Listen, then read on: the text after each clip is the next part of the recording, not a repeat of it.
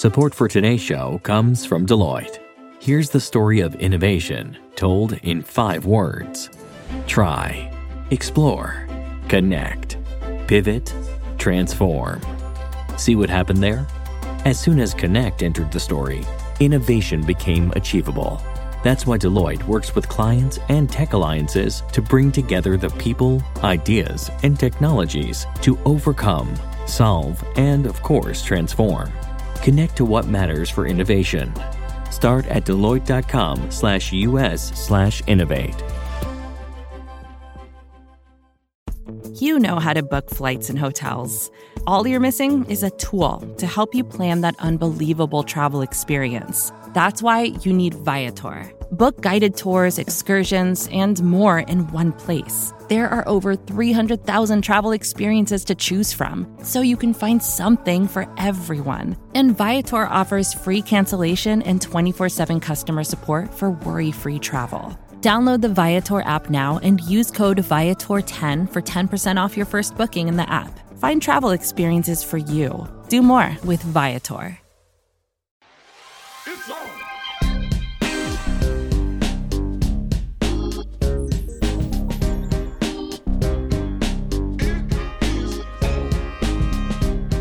Hi, everyone, from New York Magazine and the Vox Media Podcast Network. This is Tucker Carlson with 100% more bloviating speech. Just kidding. This is On with Kara Swisher, and I'm Kara Swisher. And I'm Naima Raza. You called it. I called it. After Tucker's first hostage video, you called that he would be doing something with Twitter.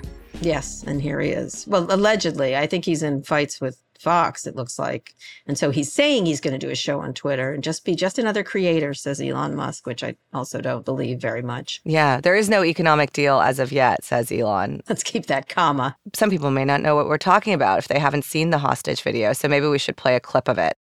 The best you can hope for in the news business at this point is the freedom to tell the fullest truth that you can. But there are always limits.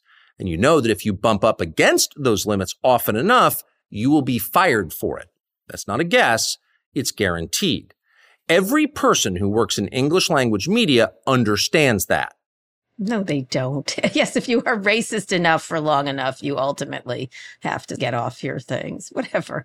He's so irritating. The freedom to tell the fullest truth you can, unless you can tell elaborate lies that make you more money, and then we see your truth in text later. It's so ridiculous. He's such a grievance grifter. It's such a grievance grift. It's such a grift. Look, I see why people like it, but honestly, I think it's going to be less impactful on Twitter. It just is. It just is. YouTube, I wondered if he could do it on YouTube. That would be more important for him, I think.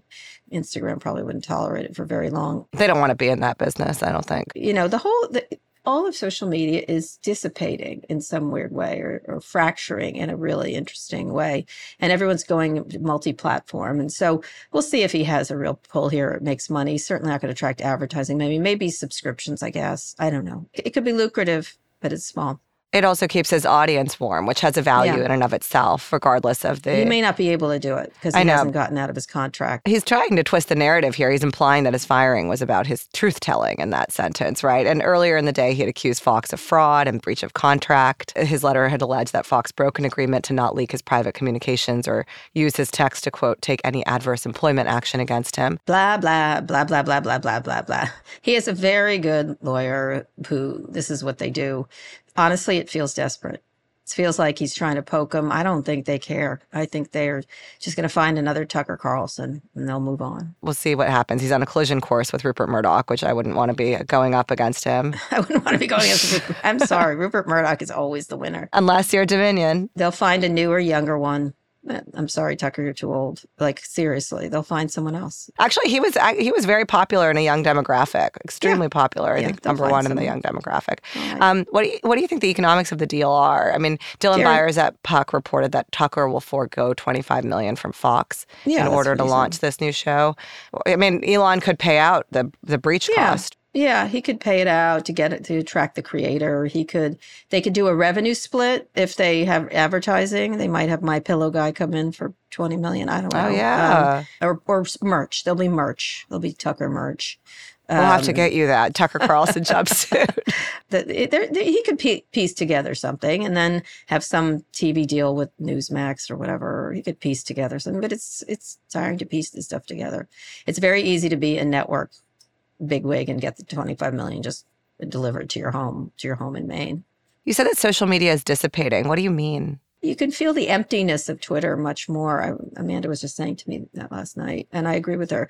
It's just people are in lots of places now, wherever they may be. That ubiquity was always the case, but not for a certain category of people. Twitter would be the first place where they're breaking something or sharing something. Yeah, it's just, I feel like the people are going to be using it a lot less and that there's other ways of communicating. I don't know. I think it's still where the conversation around AI is happening, which is definitely the cutting edge conversation. And that is happening on Twitter. That's where Hinton is clarifying his comments to the New York Times. That's where Sam is talking about what he's thinking about in terms of venture capital. It's still going to be a primary place for a certain type of people for right now, tech and politics. It's still a small business. It's still, it's just a news breaking place. But it's the financials of it. Where are they going to make money? Keeps promising more and more products that aren't coming.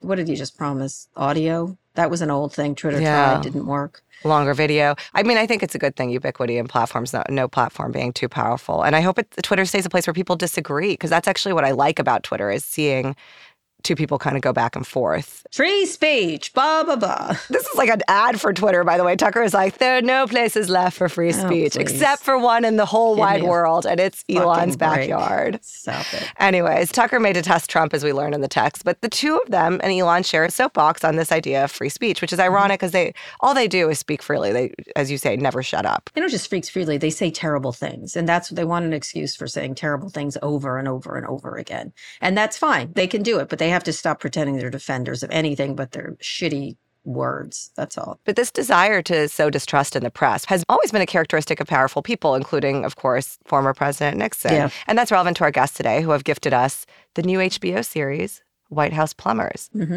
which revisits Watergate. We'll bring on writers Alex Gregory and Peter Hike, as well as series director Dave Mandel. They're part of a gaggle of brilliant people, including folks like Frank Rich, who made this show and also made Veep. And you know Dave Mandel well, right? I do. I think he's one of the smartest. He just creates great shows. He's always involved with great shows. And so very funny, too. I went to the screening in D.C., which you had to miss, but it was surreal because I was sitting next to Bob Woodward and his wife, journalist Elsa Walsh. I was kind of watching them as much as I was watching the TV show, I have to say. Yeah, it was a lot. It was a lot of Watergate people were there, right? I think Yeah. Sally Quinn there, too. Sally was there, yeah. It was a wife of Ben Bradley and also a great reporter herself. I think it really did begin, you're right, with Spiro Agnew, really. Yes, the vice president. And then Nixon. And they just had such a disdain for the press. It was a vicious disdain. It started that idea of the press being suspect. And of course, the press took them right down in the end. Which was shocking because the number of editorials, I think it was above 80% of the nation's editorials supported Nixon in both his campaigns, not the one against Kennedy. And I think that's where his kind of grudge started. Yeah, he wasn't pretty enough. Well, yeah, he wasn't charming and dapper enough. Yeah. But you've spent a lot of times in power centers like Silicon Valley, New York City, et cetera. So have I. I think D.C. is different. When we were watching this, Dave Mandel compared it to the New York screening where everyone was laughing out loud. And he said the show was a little bit like a giggle in a funeral. And that's exactly how the D.C. one felt. Like, anytime someone laughed, it's like there's so much scandal in D.C., and yet everyone is so shocked and scandalized by scandal. New York is a lot of fun. D.C. is not a lot of fun, I have to say. They don't have a sense of humor as much as those elsewhere. And, I think this is a send-up. At the same time, it's based on really real stuff that actually happened, so it seems ridiculous. They used real material, spent a lot of time with individuals involved. They had a wealth of real information, which you ask them about what's real, what's not. We'll find much of it is real. And it must have been surreal for them making this, because this was the low point in American scandal. But do you think that Trump has moved kind of Watergate into second position or 20th position? Or Trump is the worst thing that's ever happened in terms of scandals. And it doesn't, we have an ability to now, before we were shocked and horrified and everybody was united, and now everyone's got a take on, well, he wasn't convicted of rape. Like today, he was convicted of, sexual assault. In a civil case, not convicted. Yeah, okay. But I know, it doesn't make it any better. Yeah, it doesn't. But no, I think it's funny when people are like, oh, he's being persecuted. This is all like, he's being hunted. There are so many charges against this man and against his company. His company has been found guilty of criminal fraud in, many cases. He's been impeached twice, acquitted both times, but that's politics. And he's facing criminal charges for falsifying business records, the hush money Stormy Daniels case in Manhattan. There's 2 ongoing criminal investigations, one in Georgia, one by the Justice Department Special Counsel. He has a $250 million civil fraud suit being brought by New York Attorney General Letitia James. And then there's this civil case. And then again, the Trump Organization is found guilty on 17 counts of tax fraud and other crimes. Like, how do people look at this and say there's no pattern? I don't know. I have no idea. That's where we are. I mean, it's a real shift from Watergate, where everyone was sort of politics has always been dirty, but it was a very big event for people to be sort of who really believe in the government to see this kind of petty thievery and cheating and lying and everything else. And I think people have just gotten immune to it at this point. I mean, honestly, I think there's a lot to be said about him talking about shooting someone walking down Fifth Avenue. I think people are tolerant of his behavior because they have to believe in him, or believe that there's not him, they believe that people are out to get people like him and them. And it's sad. This amount of scandal and the amount of scandal we're seeing in the country, and the revelations everywhere from Trump to Supreme Court to George Santos, are part of the reason we wanted to speak to our guests today, because in revisiting Watergate, they're revisiting kind of scandal 1.0 and the beginning or the blossoming of the fissure between parties. Absolutely. Or in the modern age, there have been scandals before in presidential politics, but there's more scrutiny now. Yes, and I think it was modern political scandal 1.0, and I think it's good to look at it because it has so much resonance, and it keeps coming in some ways and had a real impact on how we think about politics. 100%. And looking forward to talk about the scandals with these 3. One note, we taped this before the WGA strike on the eve of it, so we didn't get into it. And our guests were not yet on strike at that point. Yeah. But let's take a quick break, and we'll be back with White House Plumbers writers Peter Hike and Alex Gregory, as well as director Dave Mandel.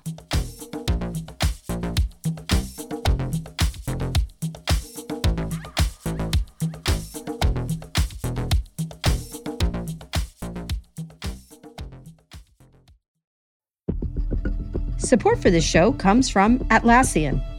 Atlassian software like Jira, Confluence, and Loom help power the collaboration for teams to accomplish what could otherwise be impossible alone. Because individually, we're great, but together, we're so much better. That's why millions of teams around the world, including 75% of the Fortune 500, trust Atlassian software for everything from space exploration and green energy to delivering pizzas and podcasts. Whether you're a team of 2, 200, or 2 million, or whether your team is around the corner or on another continent altogether, Atlassian software is built to keep you all on the same page from start to finish. That way, every one of your teams, from engineering and IT to marketing, HR, and legal, can stay connected and moving together as one towards shared company-wide goals. Learn how to unleash the potential of your team at Atlassian.com. That's Atlassian.com. Atlassian.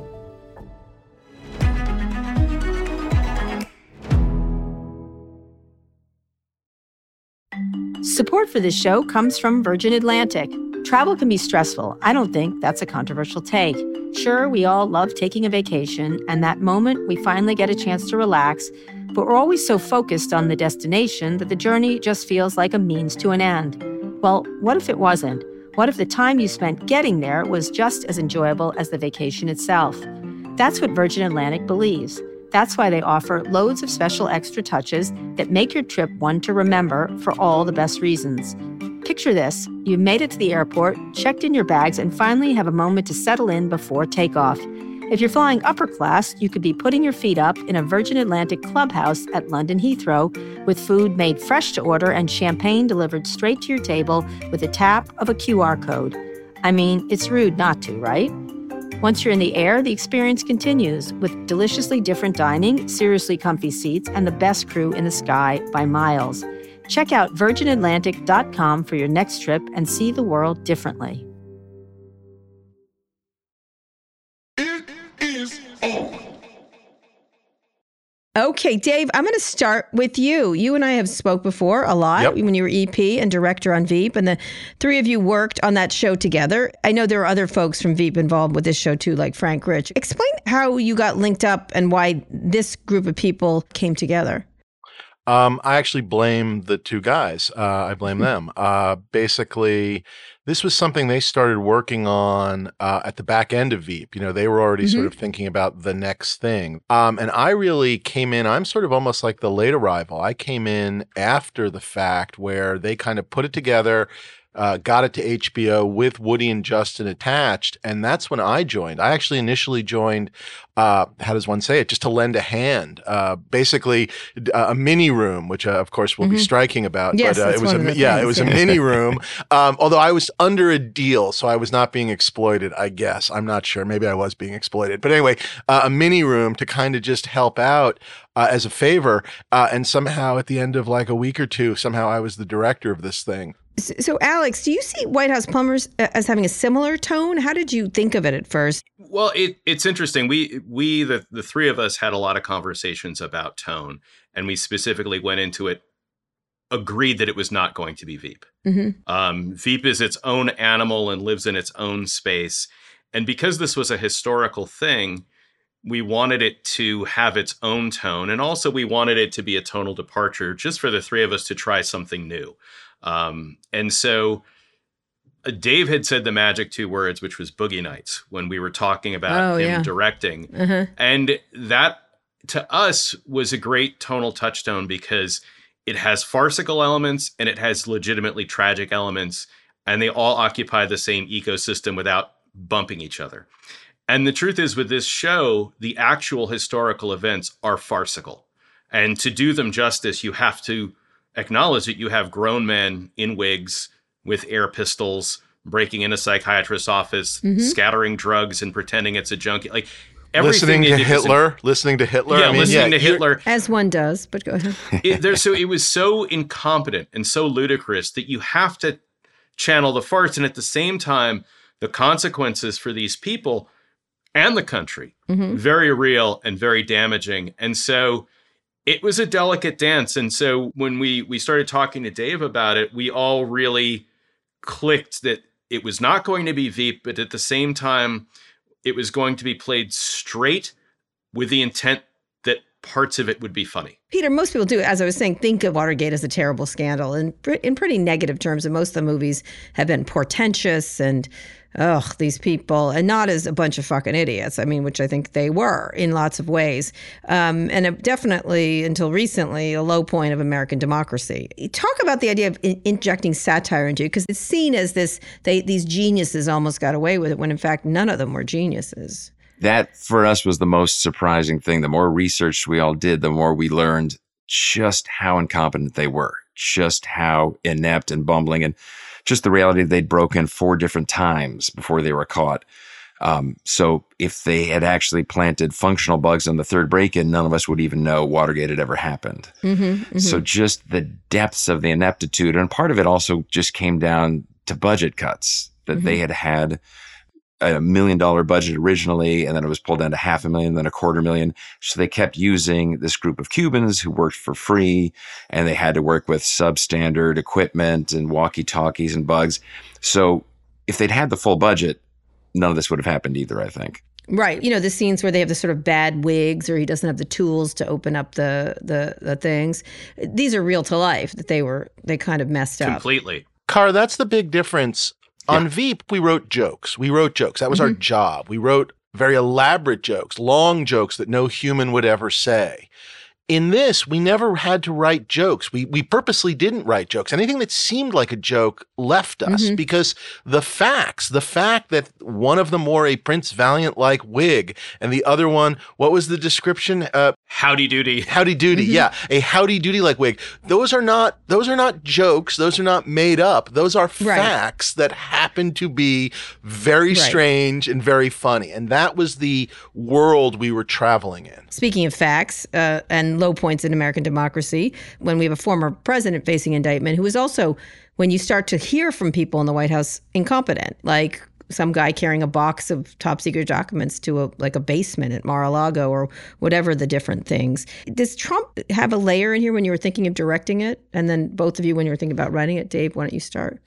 Absolutely. As we were doing this, as we were starting this, it's, 3.5 years ago. So at that point, it's been one impeachment hearing, if memory serves. We're not quite up to the second, but still, you couldn't help but draw those comparisons. And there are definitely places, and they always come to mind, especially, number one, anytime the guys are talking about the Democrats, that's sort of labeling them as un-American, the enemy. It's just the absolute, the other is just horrific and horrendous. The war on the press, all of those things are kind of there. And we always sort of talked about it as like ringing the bell. We're going to ring it a little bit, but we don't want to ring it too hard. We never want to say something Trump would say, but it's all in there and it's what we were thinking about. And then I'll go one step further.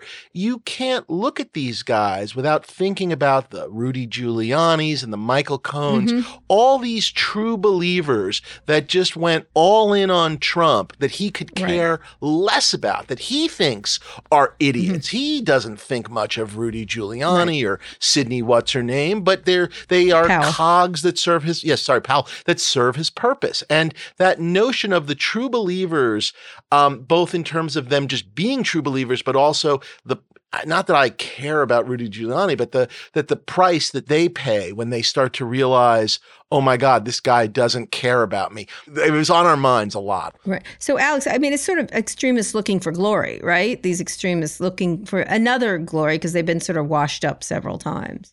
Absolutely. From one angle, it's like a Shaggy Dog story of these two guys trying to claw their way back to the top.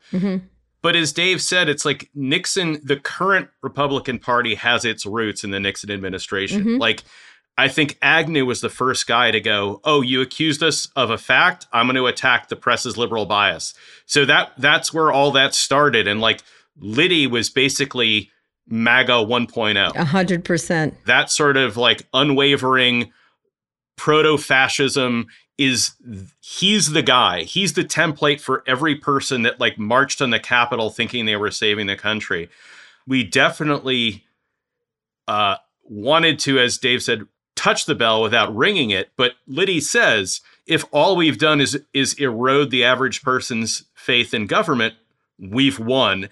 And in effect, the fallout from Watergate is every time the Republicans would say government doesn't work, government's a fraud, drain the swamp, it was because of the things they did in Watergate. Right. No, 100%. They're not. It's not even ironic. They're not even trying to be ironic. It's poetic. Right. Yeah. Now, Peter, you optioned the memoir of Bud Krogh. He was the White House official who was the head of it, right? He had to say, I'm the head of it, who assembled the plumbers and authorized 1971 break-in into Daniel Ellsberg's psychiatrist's office. How much did you draw from the book itself, or was it just a jumping off point? Because I don't think he comes off particularly well myself, you know? Yes. Our original connection to Bud Krogh was through Dave Burnett, our producer who generated the project, because his father's a neurologist in Washington, D.C., and Bud Krogh was a patient of his. Oh, all right. Okay. And so he kept calling Dave, and Dave produces, a White Lotus and a lot of other shows. And he said, I've got a show idea. You've got to talk to this guy, Bud Krogh. He's got amazing Watergate stories.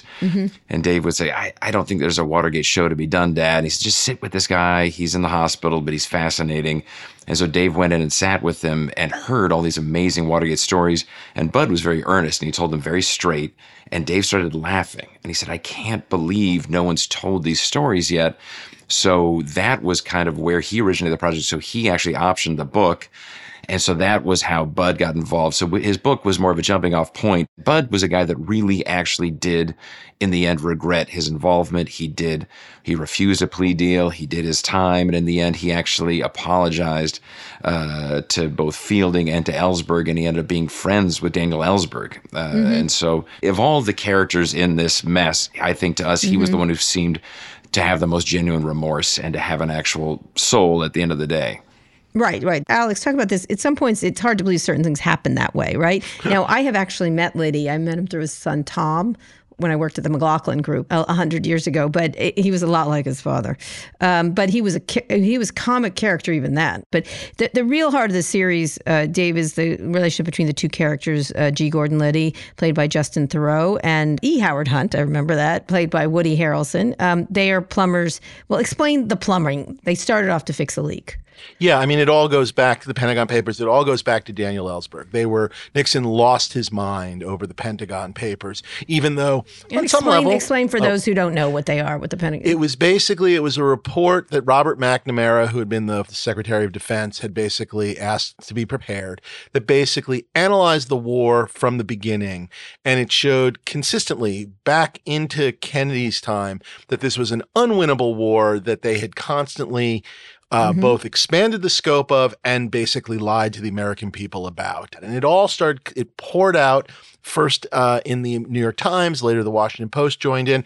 And basically it is that giant leak, but all the leaks and the sense from the Nixon people and Nixon that Ellsberg was a spy, a degenerate, a communist, all these things, that the idea of how we're going to stop these guys is how the initial punch card that Bud Krogh is given to sort of assemble, leads to SIU. SIU leads to the break-in of Ellsberg's psychiatrist's office, and the quote-unquote success, which wasn't even really a success, eventually leads to Watergate. Right. So it's all part of it.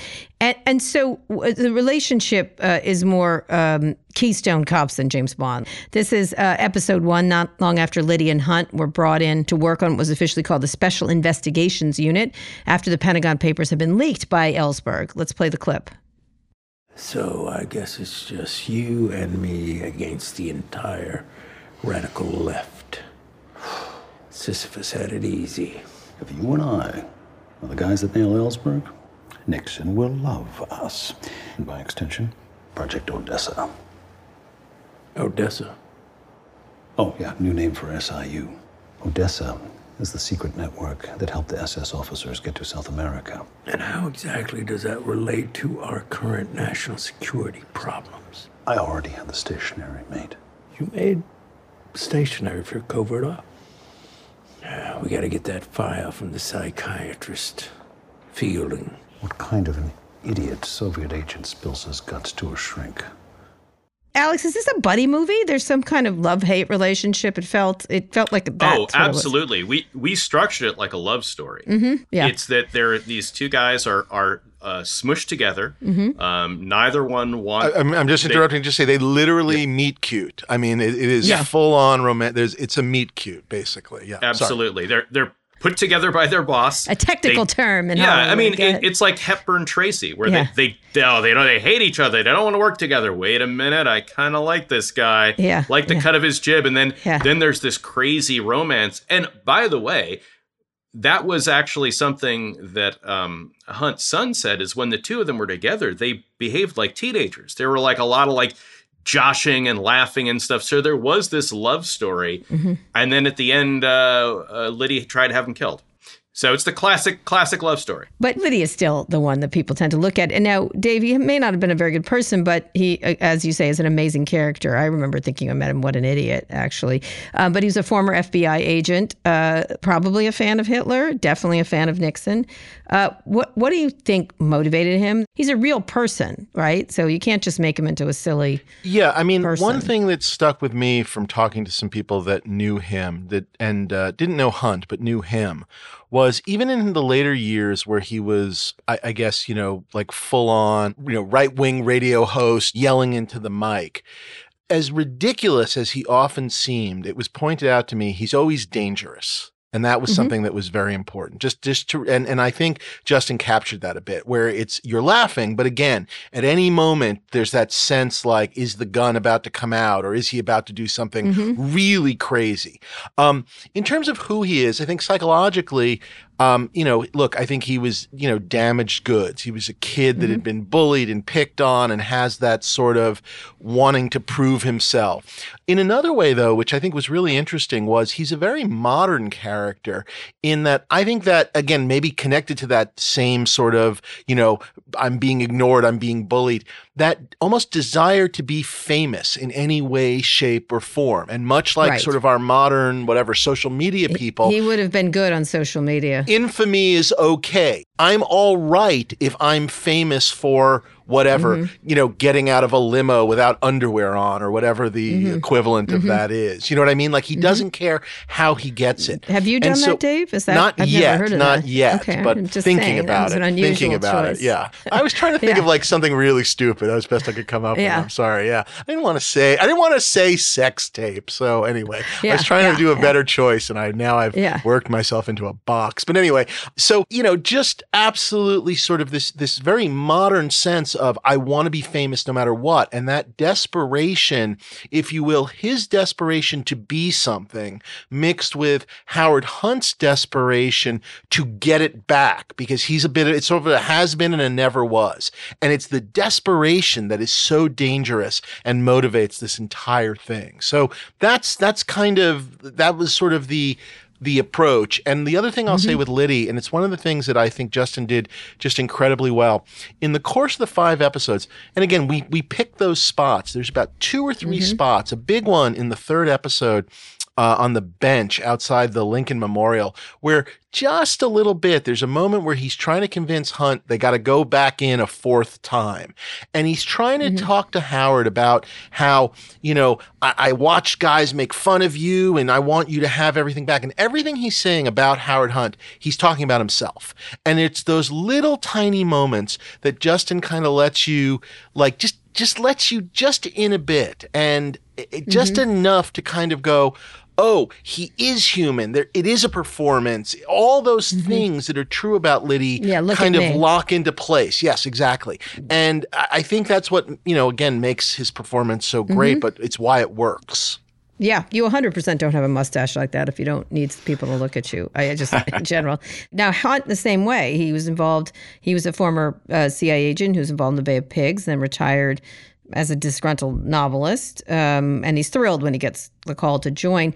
Peter, talk about this. It was obviously his redemption, but give us a sense of Hunt, someone who met him in the 1950s described him as totally self-absorbed, totally immoral, and danger to himself and anyone around him. Yeah, Hunt was, that's the thing, through the 50s and 60s, and even back in World War II, a very capable, successful spy. He was the station chief in Mexico City for the CIA. So he was not an idiot his entire career. He was charged with the Bay of Pigs, and the Bay of Pigs, he accepts no responsibility for the failure of that. He blames it all on Kennedy and the Democrats not providing air support, and that's what allowed Fidel to stay in power. He trained, he got very close with a lot of those Cubans, and a lot of them died on the beach that day. So when the Bay of Pigs went sideways, he was blamed for it. He was put out to pasture. He got this job where retired CIA agents go to kind of write PR copy. And he just hid in his basement, wrote spy novels, and just dreamed of getting back into some sort of power. And that's why when he got this phone call from the White House to come in and mess with the Democrats, it was the call he'd been waiting for 10 years. And that was really what was interesting to us, was that Watergate doesn't happen if not for the Bay of Pigs. That drive to take on the Democrats and destroy them really began with Howard Hunt in 1961, 62, when he was trying to take Cuba back, and the Democrats allowed a communist regime to camp out off the coast of Florida. That just made him mental, and it stayed with him for the entire time. So he was going to do whatever it took, and that's why when he found Gordon Liddy, someone else who had the same kind of desire to just do whatever it took to take down the Democrats, it was a toxic combination. So, Jay, that's a true believer's idea in Nixon, the need to reelect him, which makes them both buffoons, but also true believers, like when they're pitching crazy ideas to disrupt the Democratic conventions. But as the scandal breaks, they become fall guys, like they all do. Do you see them as tragic figures in this sense, or just they get what they deserved? It's like you can think of Giuliani the same way, or Jenna Ellis, or Sidney Powell, or any of these people. It's tragic is tough, because I think there's an element of sympathy that when you start to say something is tragic, and again, sort of watchwords from the set.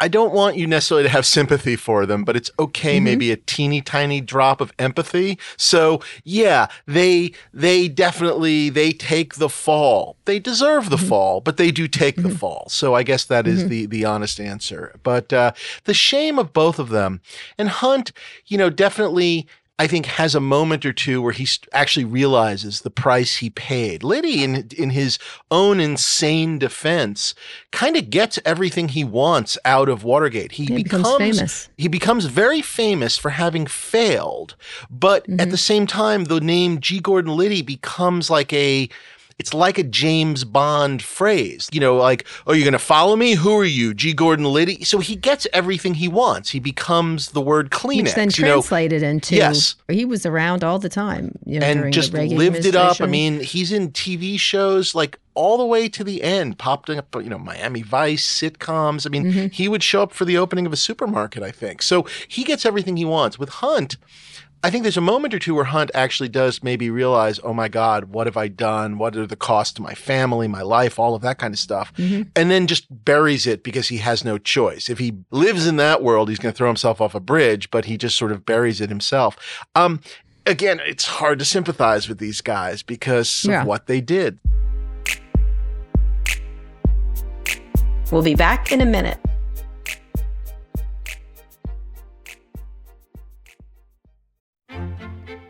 Support for On with Kara Swisher comes from Babbel. Learning a new language doesn't just give you dozens of new ways to swear. Studies show that people who learn new languages develop better memories and get more comfortable solving difficult problems. In turn, confidence improves and perspectives open, allowing for more flexibility no matter what life brings to the table. If you're ready to make a new language part of your routine, Babbel can help. Babbel is a science-backed language learning app with lessons created by real people for real conversations. Babbel doesn't rely on artificial intelligence to build its 10-minute lessons. Instead, they are handcrafted by more than 200 language experts focused on teaching phrases and vocabulary you'll actually need to communicate. I've used Babbel myself. I'm trying to learn Spanish since I spent 4 years trying to learn it in high school and then again in college. And I have to say, I'm doing a lot better with Babbel. I use it on the go when I'm traveling. It's super easy to do these 10-minute, 5-minute lessons. It reminds me every day, and I do it. Here's a special limited time deal for our listeners. Right now, get up to 60% off your Babbel subscription, but only for our listeners at babbel.com/swisher. Get up to 60% off at babbel.com/swisher, spelled BABBEL.com/swisher. Rules and restrictions may apply. Support for this show comes from Ramp. Are you overwhelmed with managing your business expenses, vendor payments, and accounting? Is your finance software just not cutting it? Or maybe you're just looking to cut all that wasteful spending. Ramp could be a total game changer for you and your business. Ramp is the corporate card and spend management software designed to help you save time and put money back in your pocket. Ramp gives finance teams unprecedented control and insight into company spending. With Ramp, you're able to issue cards to every employee with limits and restrictions and automate expense reporting so you can stop wasting time at the end of every month. Plus, Ramp is easy to use. You can get started, issue virtual and physical cards, and start making payments in less than 15 minutes, whether you have 5 employees or 5,000. Not only that, but Ramp can save you money. They estimated that businesses that use Ramp save an average of 5% the first year. And now you can get $250 when you join Ramp. Just go to ramp.com/Kara, ramp.com/Kara, ramp.com/Kara. Cards issued by Sutton Bank and Celtic Bank, members FDIC. Terms and conditions apply. We do also get to look at their home lives. Hunt's marriage to a CIA agent and his desire not to engage with his own kids or be faithful to his own wife. Liddy's fidelity is kind of cookie cutter kids. Why you brought a lot of the family in. Alex, talk a little bit about why you brought the family in. As a father myself, it was horrifying to see what he did to his family in service of Nixon. And I think at a very, very, very deep level, I can think of the damage that my being a screenwriter has done to my family. And so I think of the zeal with which we've pursued projects to, the hours, the stress level, the amount of, baggage I bring home. It's like, oh, good Lord, what have I done? But it also was there to show the human cost of this fanaticism. That's really what we wanted to show, is we needed to show that these are real human beings that are being hurt by this insane devotion to an ideal and to a cult centered around one person. And in order for it to just not be a Keystone Cops farce, and for it to be a cautionary tale, we really had to dramatize the family and what was going on at home. So that was the choice, to bring that to the forefront. Go ahead, Peter. And I think for us, from a writing standpoint, we really saw the show as a battle for the soul of Howard Hunt between G. Gordon Liddy and his wife Dorothy. And Dorothy was very smart, probably the smartest person in our show. Even, in the Nixon tapes, you can hear John Dean saying, she's the brains of the operation. Dorothy Hunt is very, Dorothy. very She's smart. played by Lena Headey. Yes. And for us, that is something that is, from a structure standpoint, I think it was real, having done all the research, was Howard was conflicted. And at times he would be drawn towards Liddy and actually perpetrating these atrocities, and going extra legal. And then his wife, Dorothy, would say, what you're doing is, these ideas are terrible. You shouldn't do it. And he just kept getting pulled towards the dark side. And then when everything goes foobar, The dumb side, yeah. the dumb side, and when everything goes sideways, he turned to his wife and he said, Dorothy, I need your help. Someone needs to help me blackmail the Nixon administration, distribute the hush money. And she stepped up and she really ran that operation, but she really takes over the series. And so for us, that was always intentional, was to see the home life become... Which you don't know about. Yes. That's the part of the story I think most people know. And his home life, his family life, he involved his son in the cover-up, in destroying evidence. He involved his wife in the past. So he brought them into it. He had a very conflicted relationship with them. And then you see how it plays out in his actual professional life and how it actually impacts the story, because if they hadn't been blackmailing the Nixon administration, maybe the story wouldn't have blown up the way that it did. So those two stories really had to be intertwined. Right. So Dave, in the show and in Veep, the characters are real sad. Right? Ultimately, they're funny and everything else, but at the heart, they're empty, sad, and really venal and feral in many ways. Let me add those two. So ego, not service, seems to what drives them. They think it's service. Is that how you see Washington? These two have similar tones.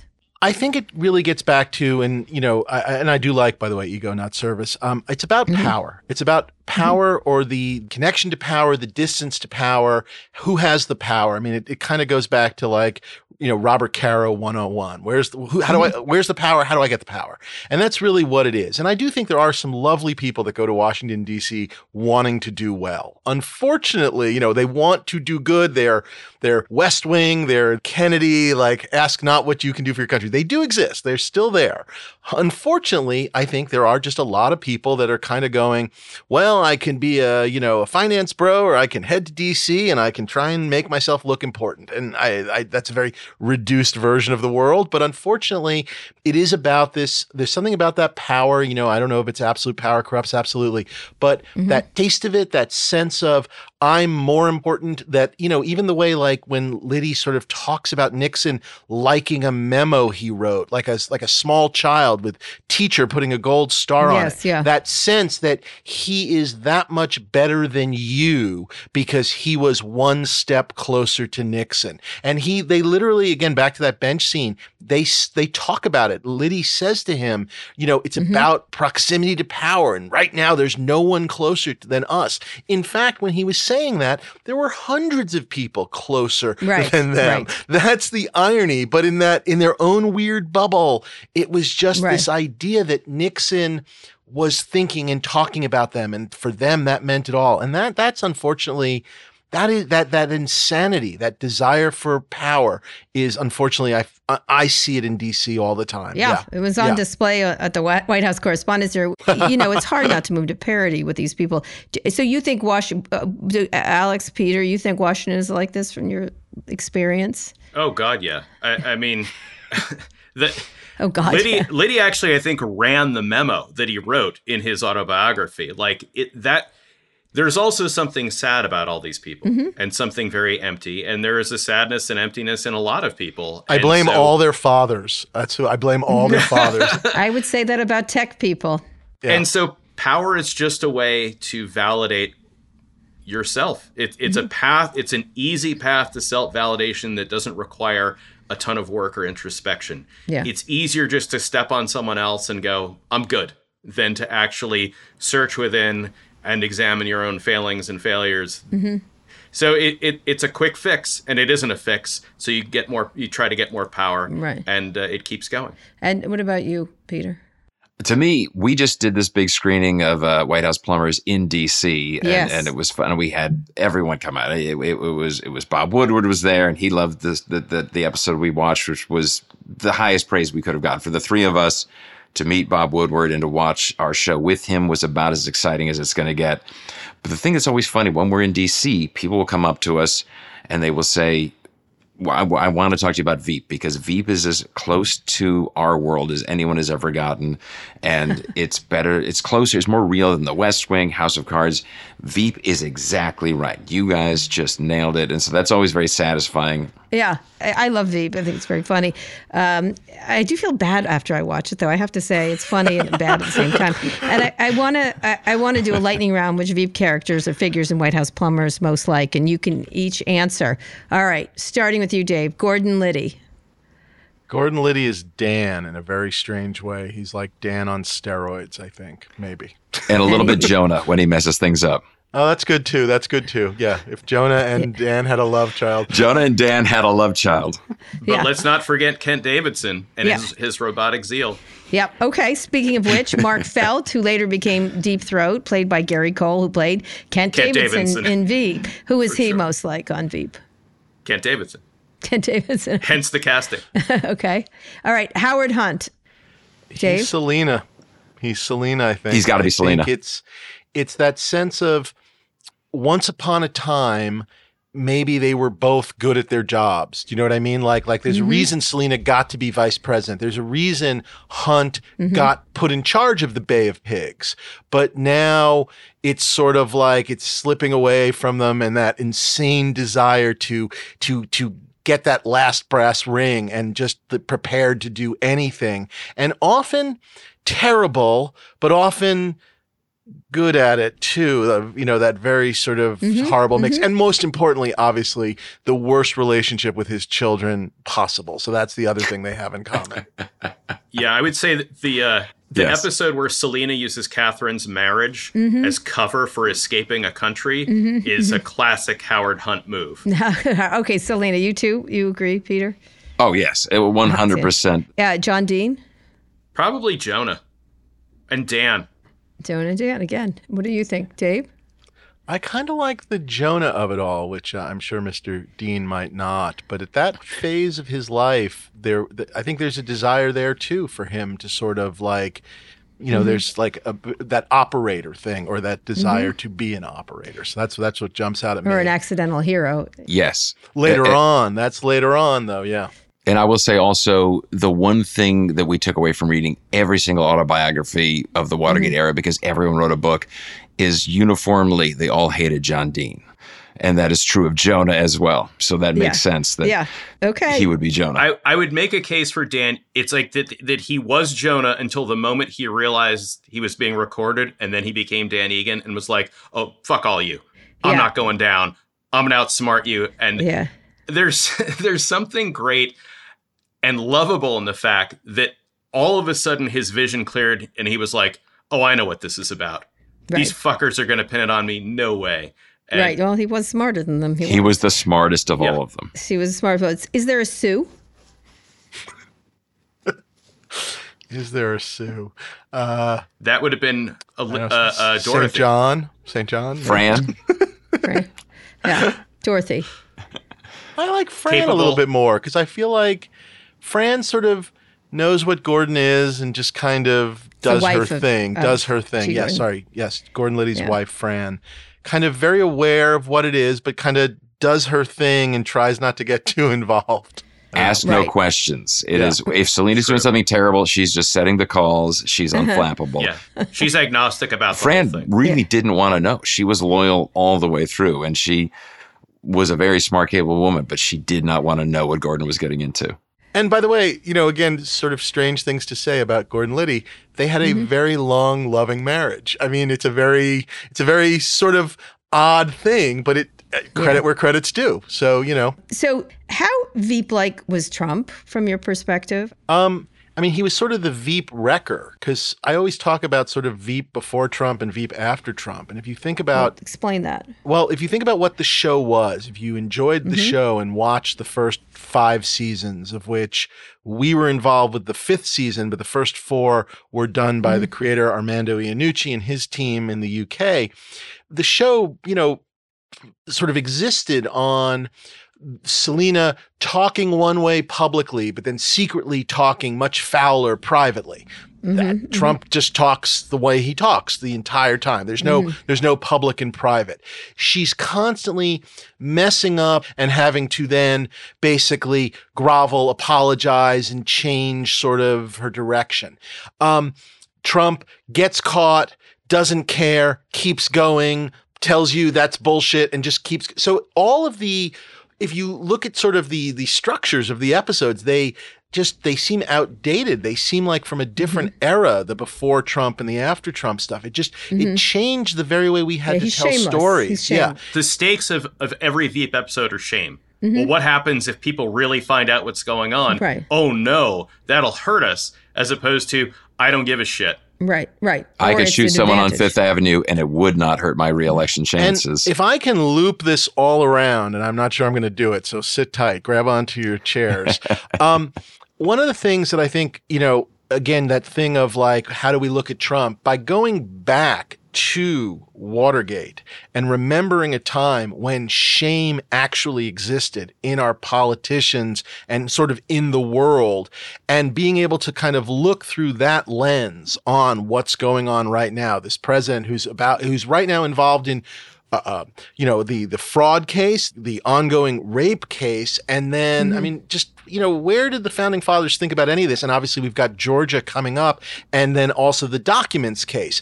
It's like maybe just a little bit, maybe, that we can I think you left out the insurrection case. Yeah, sorry, I forgot about that. That never happened. But if we go back, if we can maybe use this show and use Watergate to kind of like re-examine Trump a little bit and remember what shame was, that would be a really great thing. So I think that's passed. All right, last question, Dave. I'm going to ask you. You're talking about shame. Can you imagine a similar series 50 years from now about Donald Trump? This is almost 50 years. Yeah, I absolutely can imagine it, and in fact, I actually think it's probably, unfortunately, the best way to do it. Everybody that's trying to do Trump while Trump is still Trump, they're unwatchable because it's just too fresh and there's no perspective. And I do think, unfortunately, you do need that perspective. Now, I think there's a larger question, which is 50 years from now, when they've destroyed the Writers Guild and AI is writing that show. Assuming all that's the case, I do believe 50 years might give us a little perspective where maybe we can start to figure this thing out, because right now it's just, I don't know. Ugh. Anyone else?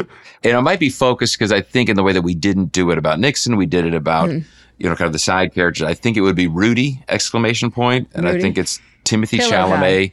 Timothy Chalamet in about 40 years is going to be a perfect Rudy Giuliani. It's going to be a great character piece for him.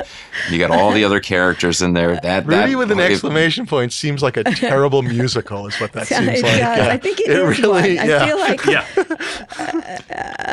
a 90s multicam sitcom. Of drag queens in Provincetown right now working on that. Right? It's a second for the summer. Please write us care of the show and we'll talk. Yeah, the My Pillow guy, they'll be seem funny, but I'll be like dead. And again, people will say, wait a minute, this didn't really happen. This is cartoonish. Wait a second. They didn't charge the Capitol on January 6th. That's insane. Right. Yeah. 4 seasons landscaping with this stuff dripping down the side of his face. You guys are already coming up with jokes. Oh my God. So many great scenes. Anyway, I really appreciate it. It's a great series, White House Plumbers, for those who haven't seen it. It really happened. It really did. And at the time, it was terrifying, as I recall, as a young person. I really appreciated Dave, Alex, and Peter. Thank you so much. Thank you. Thank you so much, Karen. It's on.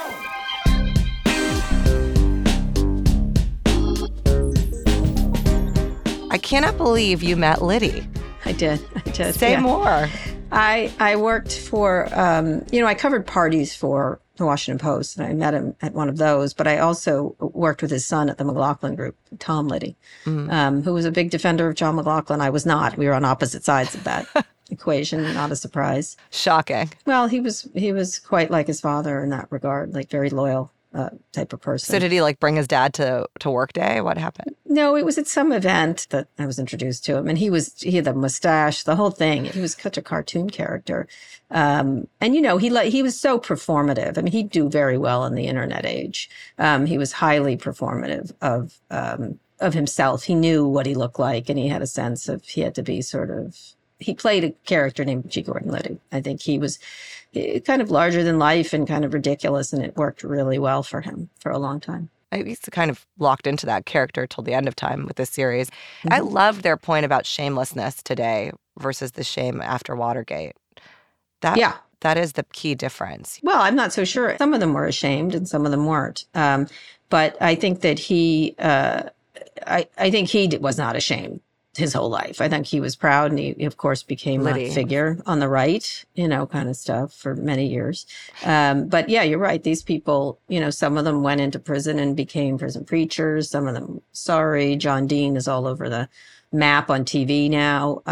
But Nixon, there was a resignation. There was appropriate, I don't know if appropriate, but there was some what seemed like remorse and some kind of accountability. I guess. I don't think Nixon ever was sorry for what he did. I just don't get the sense that he ever apologized. But he knew that he had no future. He knew he got caught. Yeah. Right. He didn't have the future. And now Trump can come back and run for it. If Nixon ran for president again right after that would be what it would be like. Yeah, but I also loved his parallels between Liddy and Hunt and the Giuliani/MAGA enthusiasts. Mm-hmm. Dave almost seemed a little empathetic. He kept saying, well, I'm not saying I feel sorry for them, but the cost that they've paid and the fact that Trump kind of doesn't love them back.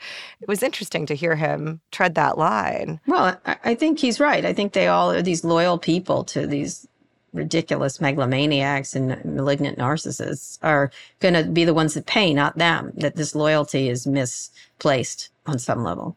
The other day we were talking about kind of shows about marriage and how now all of the shows about marriage are kind of about broken marriage, Fleischman's Trumbull, et cetera. I really like White House Plumbers. I love Veep. Mm-hmm.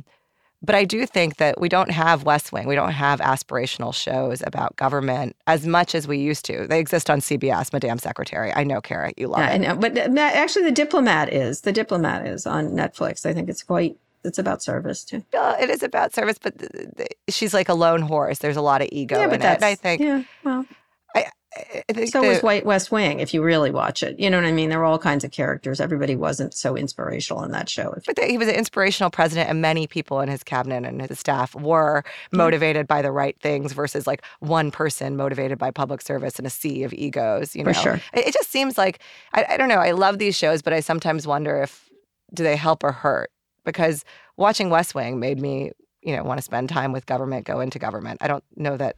I don't think we should turn to Hollywood for our cues. I think we should turn to working civically and locally and in government. You know what I mean? Yeah, I think Hollywood matters. Stories matter. I guess, but not like this is not where we should be getting our cues from what we think of our government. Unfortunately, we do. Every time I spend time with public officials, the good ones, you really do feel good about the government. I 100% agree. And there's so much more competence. There's a lot of stuff that actually does get done. It just doesn't get covered. It also doesn't get seen, and the noise drowns out some of the good things. And I find many politicians very competent and trying very hard 100%. To do the right thing.